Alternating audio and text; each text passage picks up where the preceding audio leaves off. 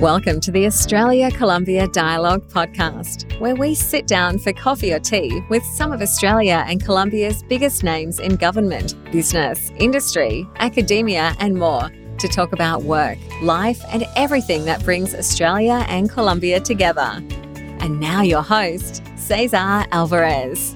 In this episode, we sat down with Sophie Davies, former ambassador of Australia to Colombia, and one of the most remarkable, candid, human, and warm diplomats that I have ever met. I hope you enjoyed this episode where we talked about her life, her career as a diplomat, her highlights during her posting in Colombia, and what's next for the Australia-Colombia relationship.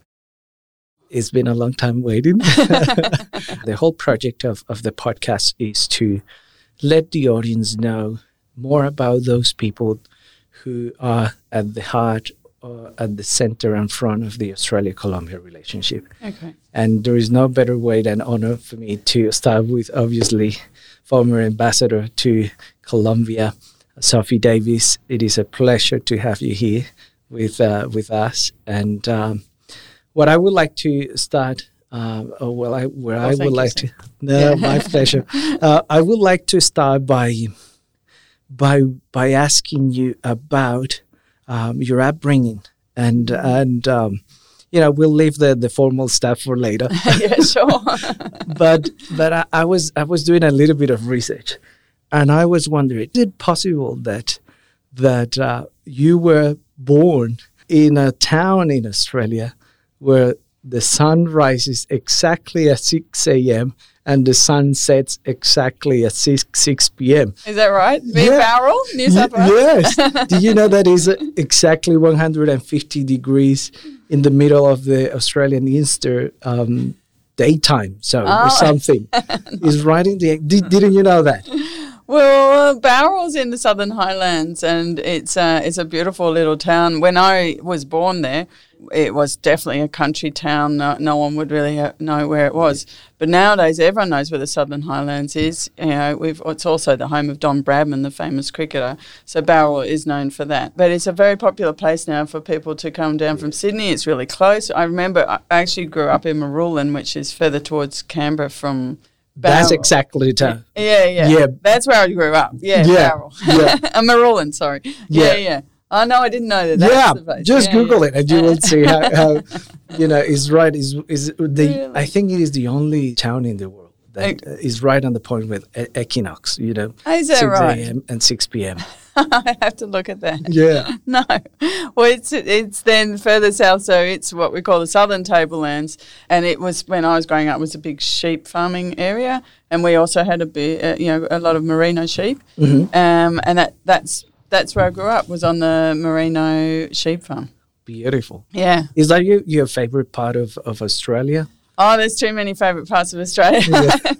I was thinking about where is the most favourite. I don't know, because I had the fortune to work for an outdoor education company called Outward Bound, and we ran a lot of personal development, professional development courses all around Australia. So I've lived in far north Queensland, in the southwestern corner of Western Australia and Victoria and Tasmania, all over the place, and seen the absolute beauty of Australia. I mean, I think the southwestern tip of Western Australia and the Karri Forest down there, that's a place where everyone should visit. By working with that outdoor company, is that where your love for hiking? Yeah, definitely. I didn't grow up with my family. They were farmers, and my mum's a doctor and dad's a farmer, and our bent wasn't necessarily camping and hiking. So I really got into that later on when I was at university. And yes, and working in outdoor education really developed my whole love of hiking and being out in the bush. Do you have the chance to do a lot of hiking or camping while you were in Colombia? Well, we did as much as we could. Yes, we did Cocoy, so that you would know it's an absolutely stunning national park, quite alpine in Colombia, and so we spent 3 days walking around there.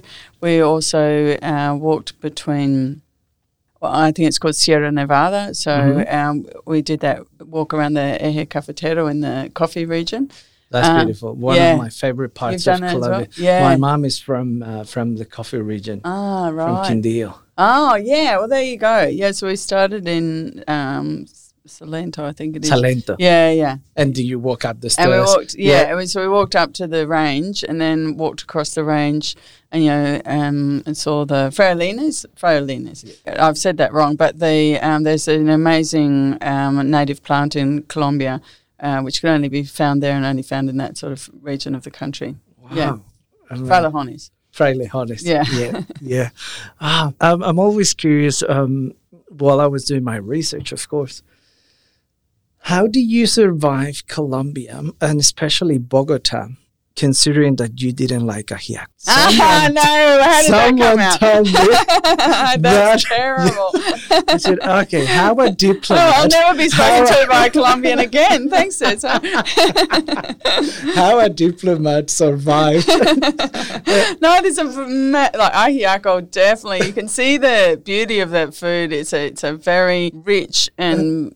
filling food that obviously has brings together a lot of love in Colombia. It's got potato, it's got the chicken, it's got the soup and the beans in it. But we weren't served that an awful lot in Bogota. We got Thankfully.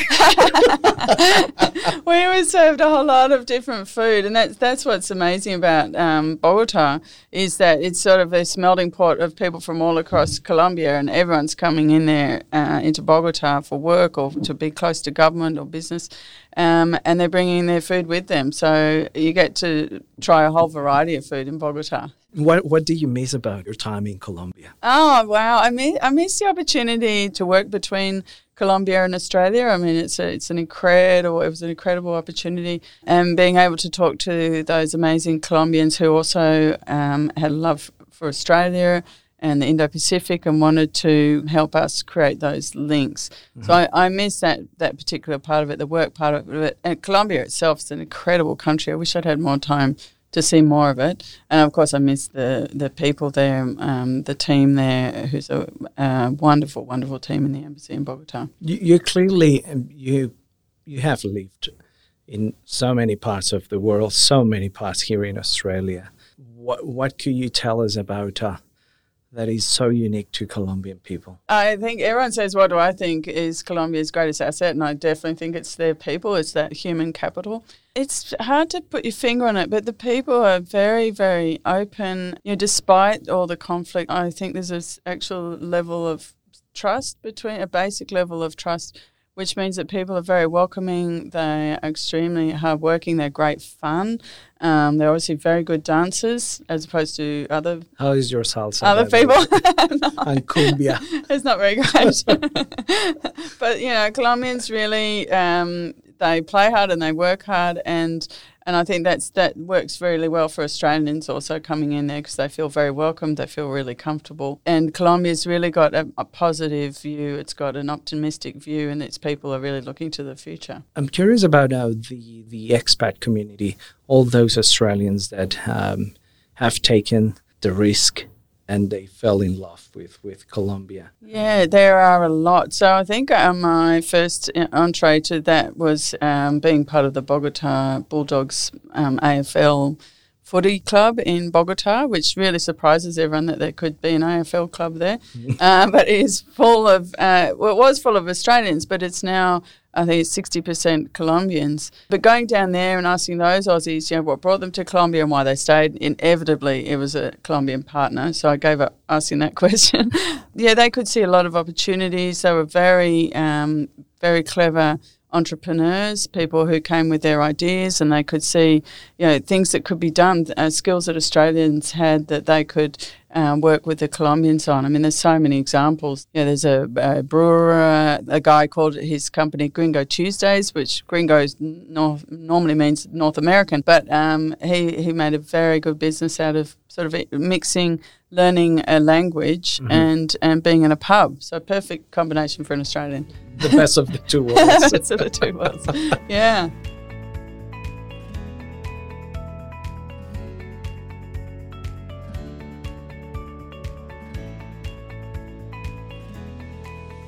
Tell tell me about how is it to live with 4 boys, 3 kids, and your husband. That's very challenging, isn't it? No, it's great.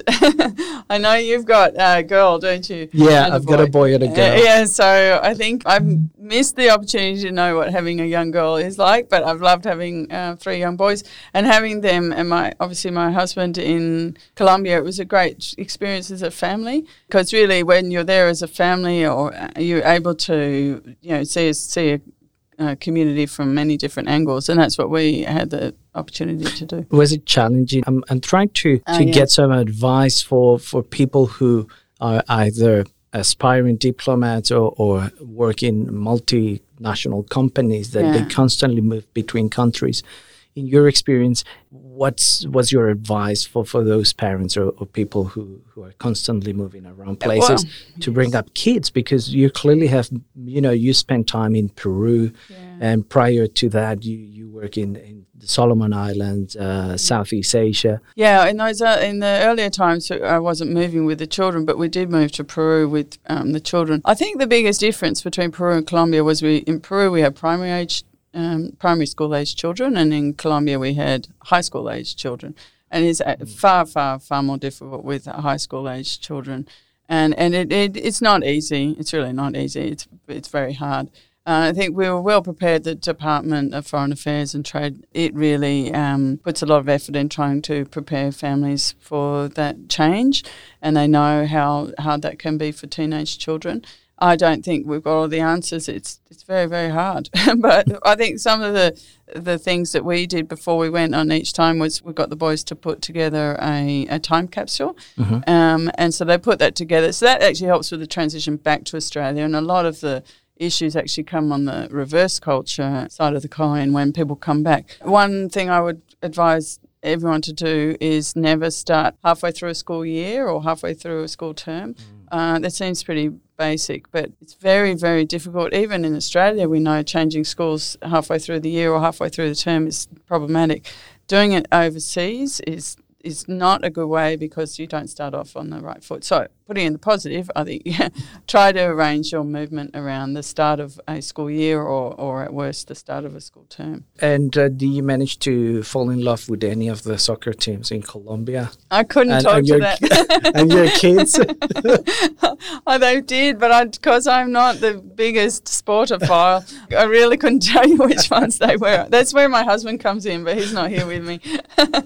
So when did you realize that you wanted to become a diplomat? Yeah, I think I've wanted to be a diplomat for most of my life. Like, I did apply for DFAT when I was first out of university, and I got into the final round of the graduate intake and just didn't make it. And then my life went in different directions.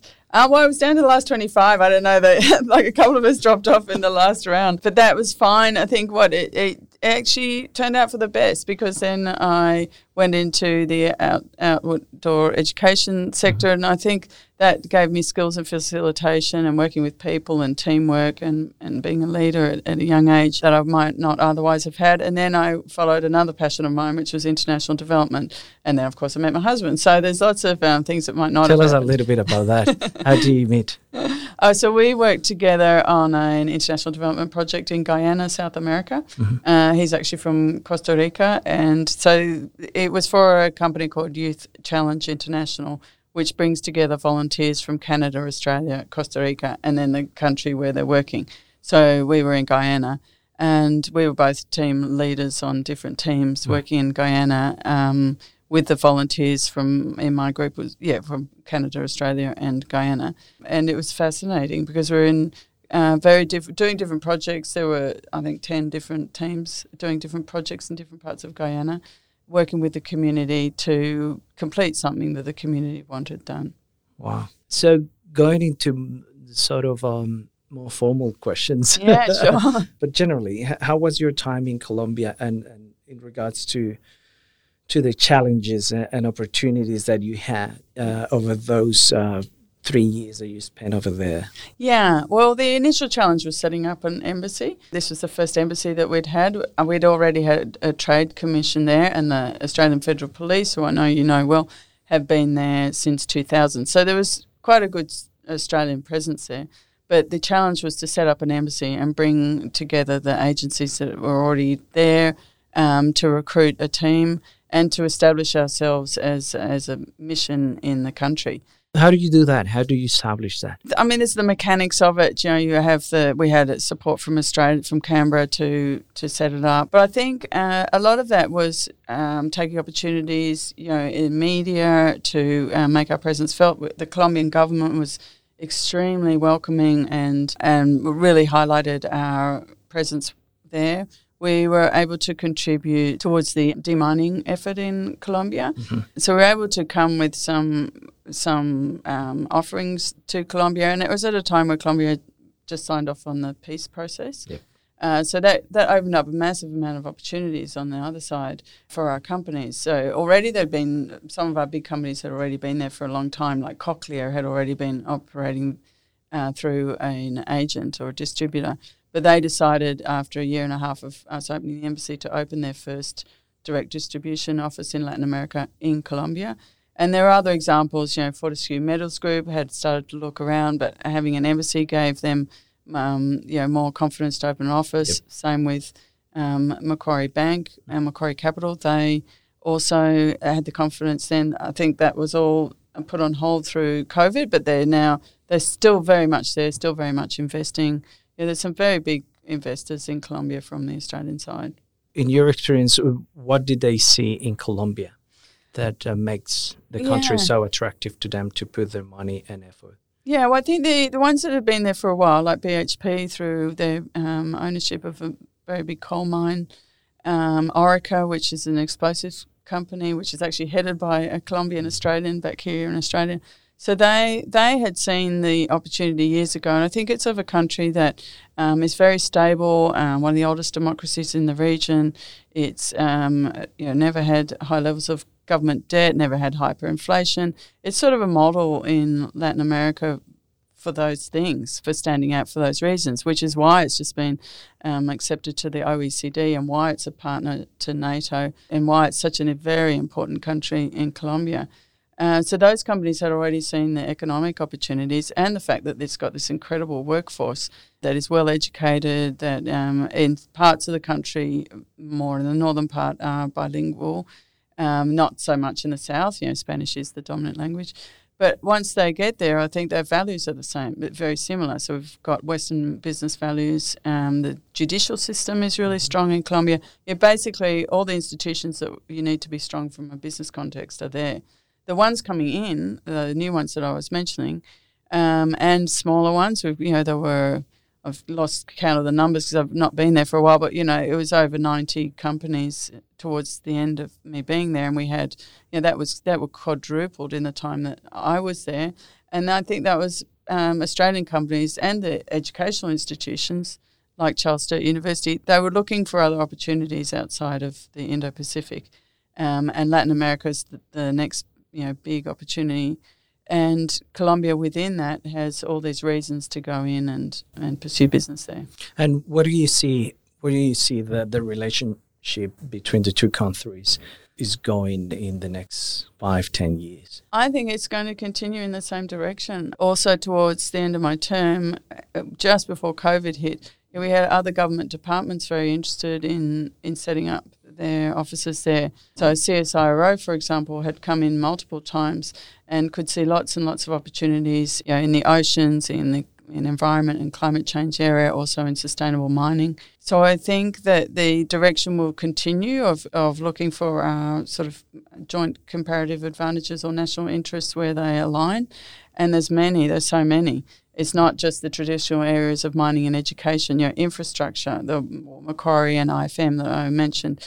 We've got health, which was Cochlear, but we also have other smaller ones that were coming in, like MXHS, which is actually a Colombian Australian company. There were ones also interested in medicinal cannabis, which Colombia is leading. And then we've got all the defence industries, which you know well. So there are lots and lots of opportunities, and I think those things will continue to become apparent, and Australian companies will continue to increase their investment in Colombia.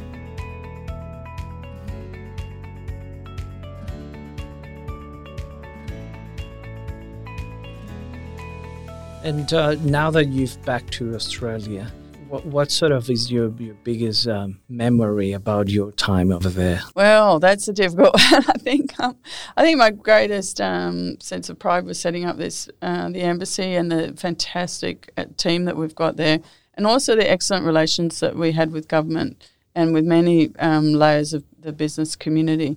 So I think within 3 years we'd gone from a quite small, low-key Australia Day event to the very last one that I was present at, which was over 400 people and of very influential people in the Colombian community. So I think people on the Colombian side, although they've always, I think, had an affection towards Australia, I don't think they'd seen the business opportunities that Australia had to bring, maybe not as strongly. And also, on the science side, Australia's got 16 Nobel Prize laureates. And those sorts of things I don't think maybe on the Colombian business side they'd seen as the fullness of the Australian opportunity, which your AusCol was not yours, but you helped to bring it about, was the Australian-Colombia high-level dialogue. That really was amazing how that showed the real breadth of opportunities between the two countries. The relationship has relied a lot on what the mining sector did at the beginning, but you also mentioned all these new middle and small-sized companies that are continuously trying to get access to the Colombian market. They have obviously seen the benefits. They have seen what the human capital can offer to their companies. Yeah. Would you like to expand a little bit more on what are those other sectors that you see as another lever for keep that expansion of the ties between the two countries? Yeah, I mean, I think sometimes it's hard for government to pick because we're not the business end of things. And so going in there, you might think agriculture was an obvious fit, and also because we've been negotiating the Pacific Alliance Free Trade Agreement, which is still undergoing. Those negotiations are still undergoing. Agriculture is tricky though, and we've had, I think it was New Farm, but we've had big agricultural companies in Colombia for a while. But when you drill down, agriculture is a tricky area to, obviously there's a lot of technical expertise that Australia can offer, and there's a lot of opportunities that hopefully will come about on both sides through the FTA when it's done. But again, that's not the area where our business people are pursuing that hard. So it's something that we've got to be very aware of the opportunities, and there are a lot between both countries. So we are swinging our support behind are those areas that the companies themselves are identifying. So I've already mentioned health, defence and infrastructure, but there's also technology. So a lot on the tech side, ag tech. So there is in ag, the Farm App. I think that's the name of the company. I'm sorry, a bit out of touch. There's the ag tech area, there's the fintech area. There's another company whose name escapes me in the education sector, started in the education sector, but now has got a whole financial platform for students wanting to go between all the many students, the 20,000 students coming from Colombia to Australia. And they started that business in Medellin in Colombia, and now they've spread that business all over Latin America. And it's a matter of providing financial platform for all sorts of things, for accommodation, for health and for the studies. Yeah, but in the tech area, I think there's many other opportunities in fintech as well, which there's about, I think we found 4 or 5 companies already working out of Medellin, out of Ruta N, which is that very innovative platform that is based in Medellin.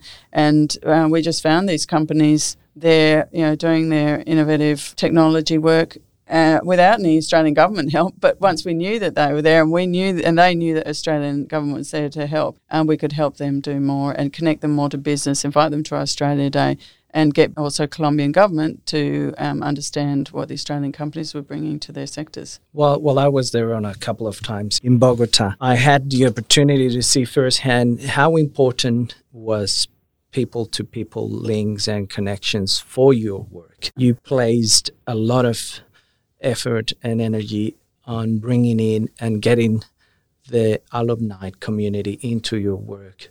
So what are some of those stories behind that? Because I know the relationship, the Australia-Colombia relationship, is heavily, not reliant, but it takes out a lot of what that people-to-people connection has created.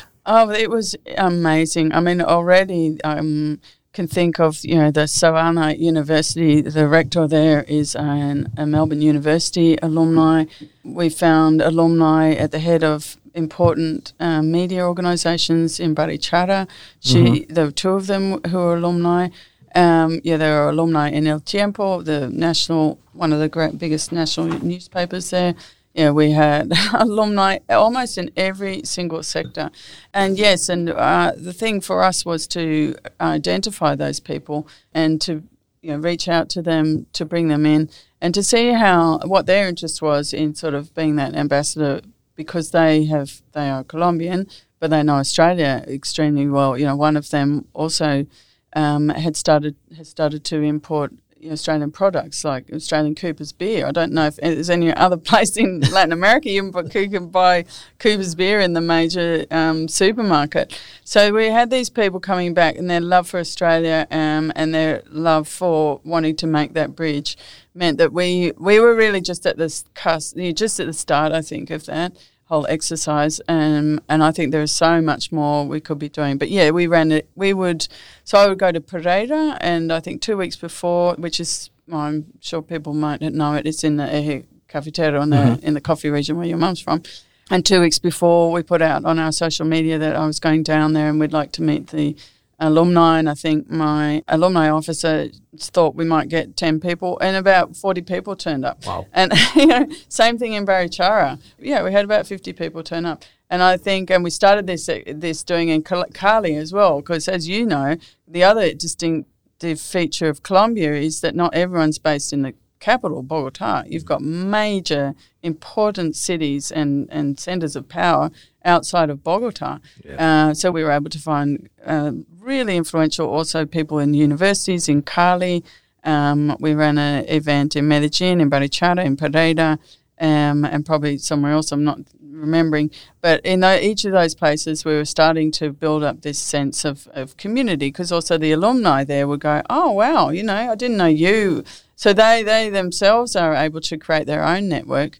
And I think there's so much more we could be doing on that level, on nurturing those links. What do you think we could be doing? I think it's so from the university side. So they nurture their alumni for different reasons, of course. And I think so. It's a bit difficult then, and I totally understand why the universities can't give us their alumni list. But what we did, the universities were very generous. Each time they would come over, in your universities, the group of 8 universities, they would come over and we would run joint alumni events. So through that, we could meet. They were perfectly happy for us then to say to the offer to the alumni to maintain contact with the embassy.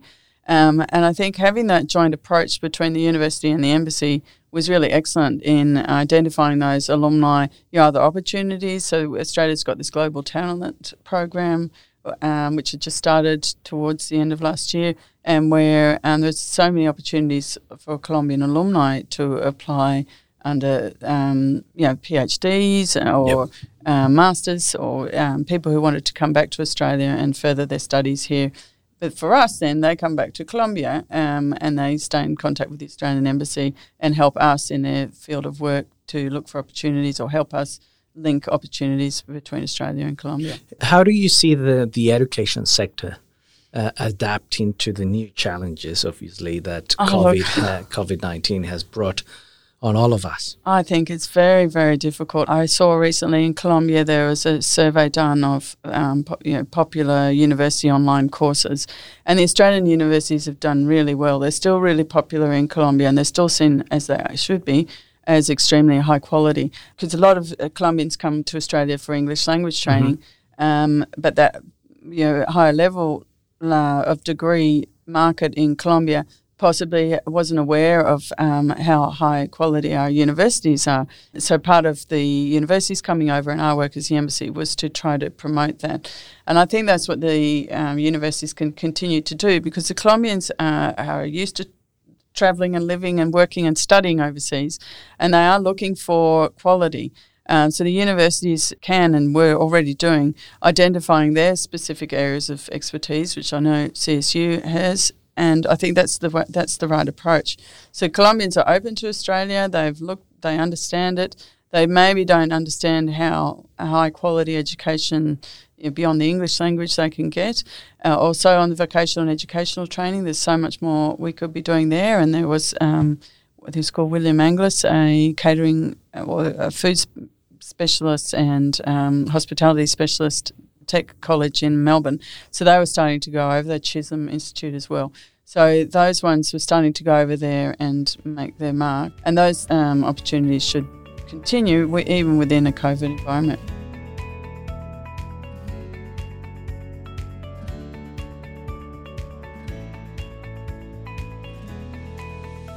One of the I think the biggest disappointments that I see after COVID, before COVID, we were all dreaming about having a direct flight from Australia to Colombia, even if it had to, even if you had to make a quick stopover somewhere else nearby. But now with a shattered aviation industry, I think that our hopes are... Well, we can't give up hope altogether because there was, I think there was the first direct flight ever from Lima to Sydney to bring back some stranded Australians, and it sort of proved that it's possible. Bogota, we didn't get to that level of possibility. But, yeah, you're right, and that is an achievement that I should go back to, is that... as part of us setting up the embassy, the foreign minister at the time, Julie Bishop, had signed a memorandum of agreement for the air services agreement, which we signed into at treaty level when I was there with the Colombian government. So that opened up the possibility for direct flights. And then it was really down to the airlines themselves to see that opportunity. And we got very close to interesting, Avianca told us they would look at it as a definitely possible route in 2021. They had not realised there were 70,000 people travelling between Colombia and Australia every year, which justifies a daily flight. When you look at the numbers, that's what that justified on the numbers. So they were really interested in the numbers, which we brought to them also with Sydney Airport's assistance. And we were very close, I think, to convincing them to do that. Yes, there's a massive shake-up at the moment going on in the air industry everywhere in the world, everywhere. And I think where the pieces will fall, though, is interesting because it'll be a completely different market. It's going to be different. I think we shouldn't give up on that possibility because of all the business that is still happening. It's still happening between Colombia and Australia, and all the interest that has historically been there. This flow of students to Australia from Colombia is not something that's happened in the last 4 years. That's been going on for 20 years. It's just increased quite dramatically in the last 4 to 5 years. And I think my observation of the situation is that despite obviously borders are closed, no one can leave the country, or at least Colombians can leave the country, but they are not allowed to enter Australia. My perception is that we will see a rise, a peak on the amount of students picking up very quickly because I think people are, due to COVID, they are completely more aware of the importance of what you were telling us before about the higher education and the quality of the higher education that the Australian market can offer to not only Colombians but the whole region. Well, that's right. And when I ask Colombians, why Australia? What do you love about it? And their first answer was always safety.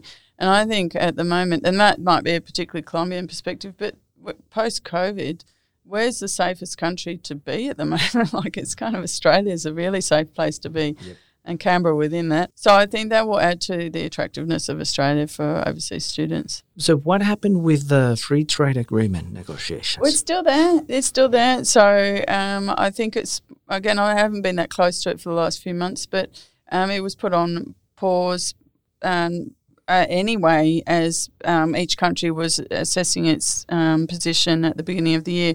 But it's definitely still around, and the negotiators are still talking. So it's still happening. It's just on a bit of a slower timetable. It's a very interesting time after COVID. Multilateralism is on again. It's becoming quite popular now. Yeah. Not that it never existed, but now we are government and foreign policy circles are completely aware of how important it will be. But at the same time, you have a perception from Australian foreign policy to be too close or too reliant on what happens in the region, which makes sense. It makes sense. It is, Southeast Asia and now the Indo-Pacific. They obviously attract or demand more time and energy from foreign policy. But you're obviously privileged to have an insider's view of what's happening in Australia's foreign policy circles. So how does the government really see not only Colombia but Latin American countries, and how are they working towards building closer and stronger ties with them? Yeah, I mean, I think on the multilateral side, that's why a country like Colombia is very important for Australia. You know, it's a like-minded country. It believes in the rules-based international order. It knows that that's definitely in its national interest to support that, and that's why we do work with Colombia really closely on forum like the WTO and OECD and the UNFCCC, the climate change. When I was working in climate change, the Colombians were very good allies for us, and they were very much leaders in the Latin America sphere. So I think Australia does recognise that. Then you've got Latin America and its potential for diversity to our business community. And a big part of our role as ambassadors for Latin America was to, when we come back to Australia and did our consultation rounds around Australia, was really to talk to those companies and to assuage any fears they might have, to show them all the great things about setting up their businesses in our countries. And the interest was definitely there. So I think that continues to be. On a foreign policy, it's very much on that trade business side of things, but also on the partnerships that we can make in Latin America, in countries like Colombia, where we have like-minded partners in multilateral institutions.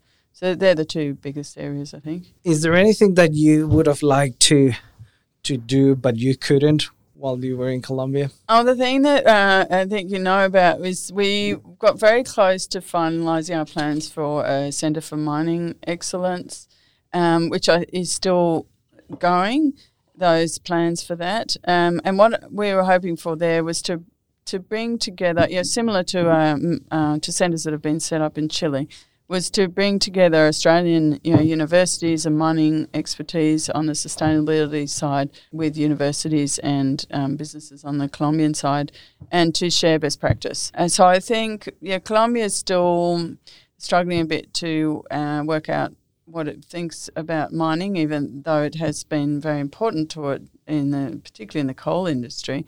It's been a very important employer, very important contributor to the national income. But as new companies are setting up, there's still this question on social licence and the alternative uses of land. It's an important debate, and Australia's had our own debate on that and continues to have our own debate on that. And I think we have quite a bit to offer. When I went to mining conferences in Colombia, there were three groups in the room. It's the Canadians, the Australians and the Colombians.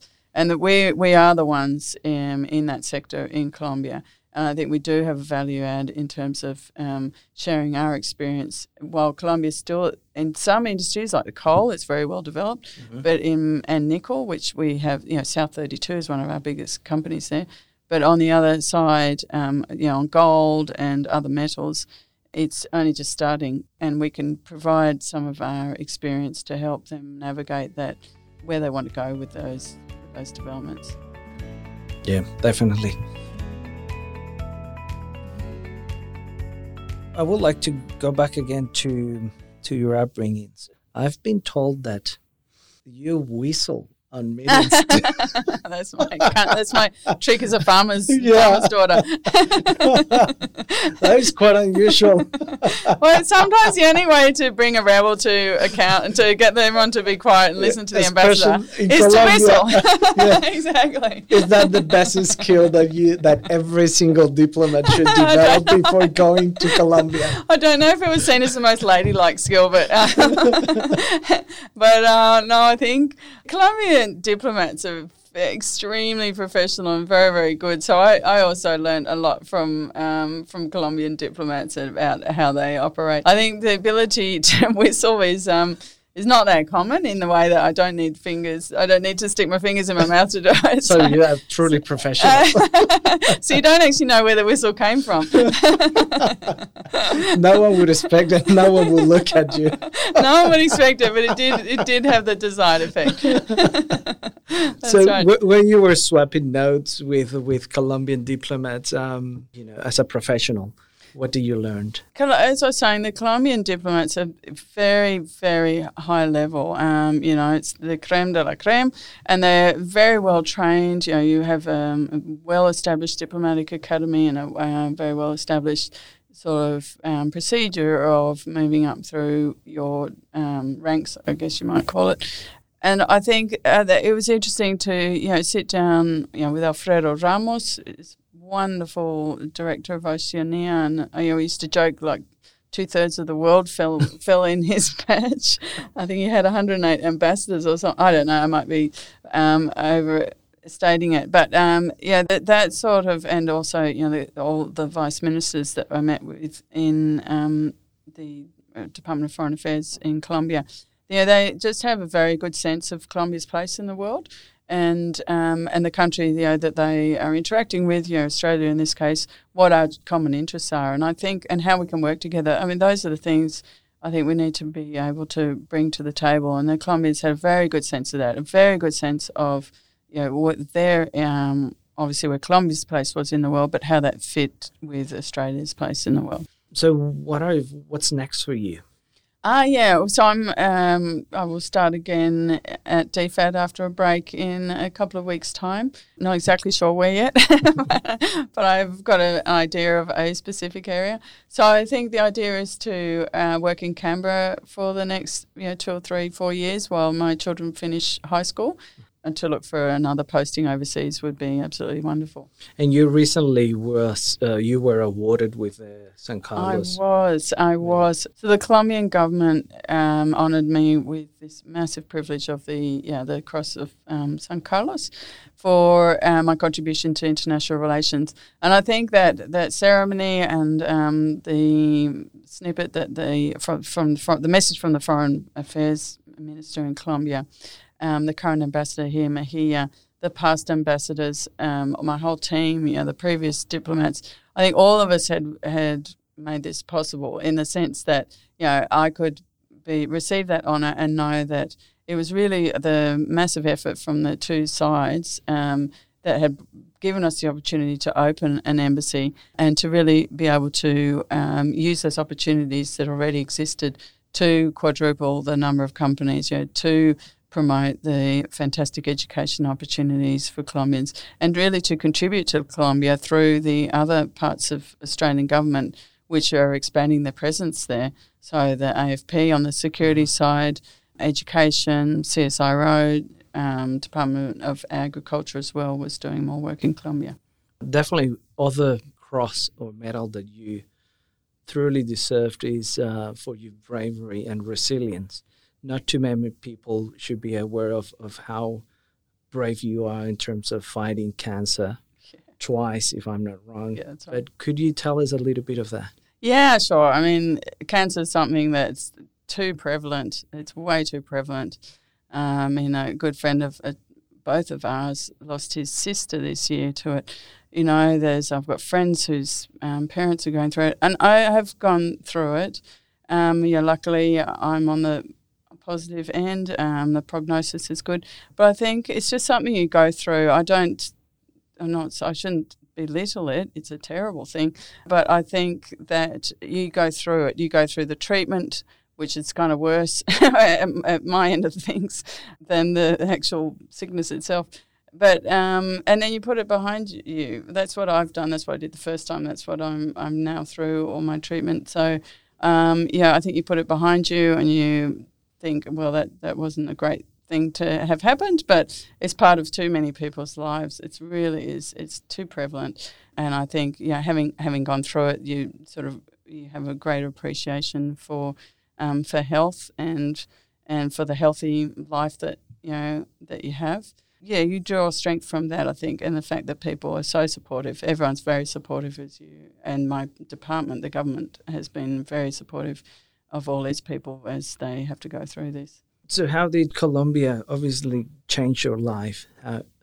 Are you one after Colombia or not?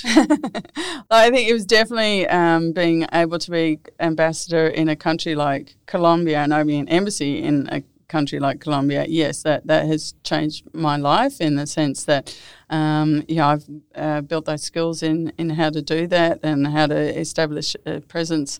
But also Colombians themselves and their positivism, their optimism, their outlook on life, their ability to just get on and do it, to create great working relationships very quickly. And the friends I made in Colombia, those things will definitely last for my life. And just to close up, I've got not a list, but I would like to do some very quick questions and see how good you are about Colombian facts. No, I'm kidding. So what do you do to unwind? We know that you love hiking, but when you're not working, what are you doing with your free time? Do you have any? Yeah, I'm looking after a family. But I certainly enjoy hiking's my number one, and bushwalking, road gaining, orienteering, anything along those lines. Walking up Mount Ainslie. So those are top of the list, but I also really enjoy reading and movies. What sort of books? At the moment I'm reading Overstory by Richard Powers, which is a fantastic book. So I like current books, but I also like classics. Before that I just read Anna Karenina by Leo Tolstoy. So that was Classics. a long trip, but very good. So I enjoy the current and the old, and I really enjoy. Do you read in Spanish as well? Yeah, I do. Yeah, it's certainly I love Garcia Marquez, the one, La Crónica de una Muerta Anunciada, which is it's a fantastic, such a clever writer. He's so clever. But that's a sort of easy one. It's not to also halfway through 100 Años de Soledad, but that's a bit of a slower read in Spanish. Yeah, it's really hard. Even for native speakers. So you've got the whole spectrum there, and I've Laura Esquivel. I've read some of her stuff also, like Water for Chocolate. So, but I do. It's certainly harder in Spanish, but I enjoy it. You get so much more out of what the writers writing about to read it, obviously, in the original language. So how would you define Colombia in one word? Optimism. And Australia? Oh, well, similar, I think. I know we're defined as easygoing, but I think also we have the similar sense, that energy, that optimistic energy that both of our countries share. And what was your most horrible traffic jam in Bogota? Oh, my God. Do you remember one? I do. I think I had a terrible headache, and I was trying to go to a national day of some sort from our embassy, from our residence to their residence, which was literally 4 kilometres. I mean, I could have walked it easily. And I think after an hour and a half of being, this is around Christmas, you know how it is, how it just congeals. Of course I know. I should have just got out of the car and walked. So it was ridiculous, and we weren't moving. So I just turned around and went home. I wasn't going to get there. I'd missed after the event by then. Sophie Davies, it's been an absolute privilege and pleasure to have you here. As I told you, this is the first podcast episode, and I hope that is definitely not the last one that we do. Thank you very much for your time. No, Sarah, and thank you for all the effort that you've also put into this same joint exercise of stronger and closer relations between Colombia and Australia. Thank you very much. Thank you. Thank you very much for listening to this episode. It was a real privilege to sit down with former Ambassador Sophie Davies. I look forward to bringing you the next guest during the next episode. If you have any ideas of the people who you would like to listen to through this podcast, please let us know via email Cesar, CESAR, @auscalldialogue.org, or simply send us a WhatsApp note on 0413 973 993, or connect to any of our social media platforms. We look forward to hearing from you, your ideas, and possible guests that you would like to listen to on this podcast. Thank you very much, and until the next one.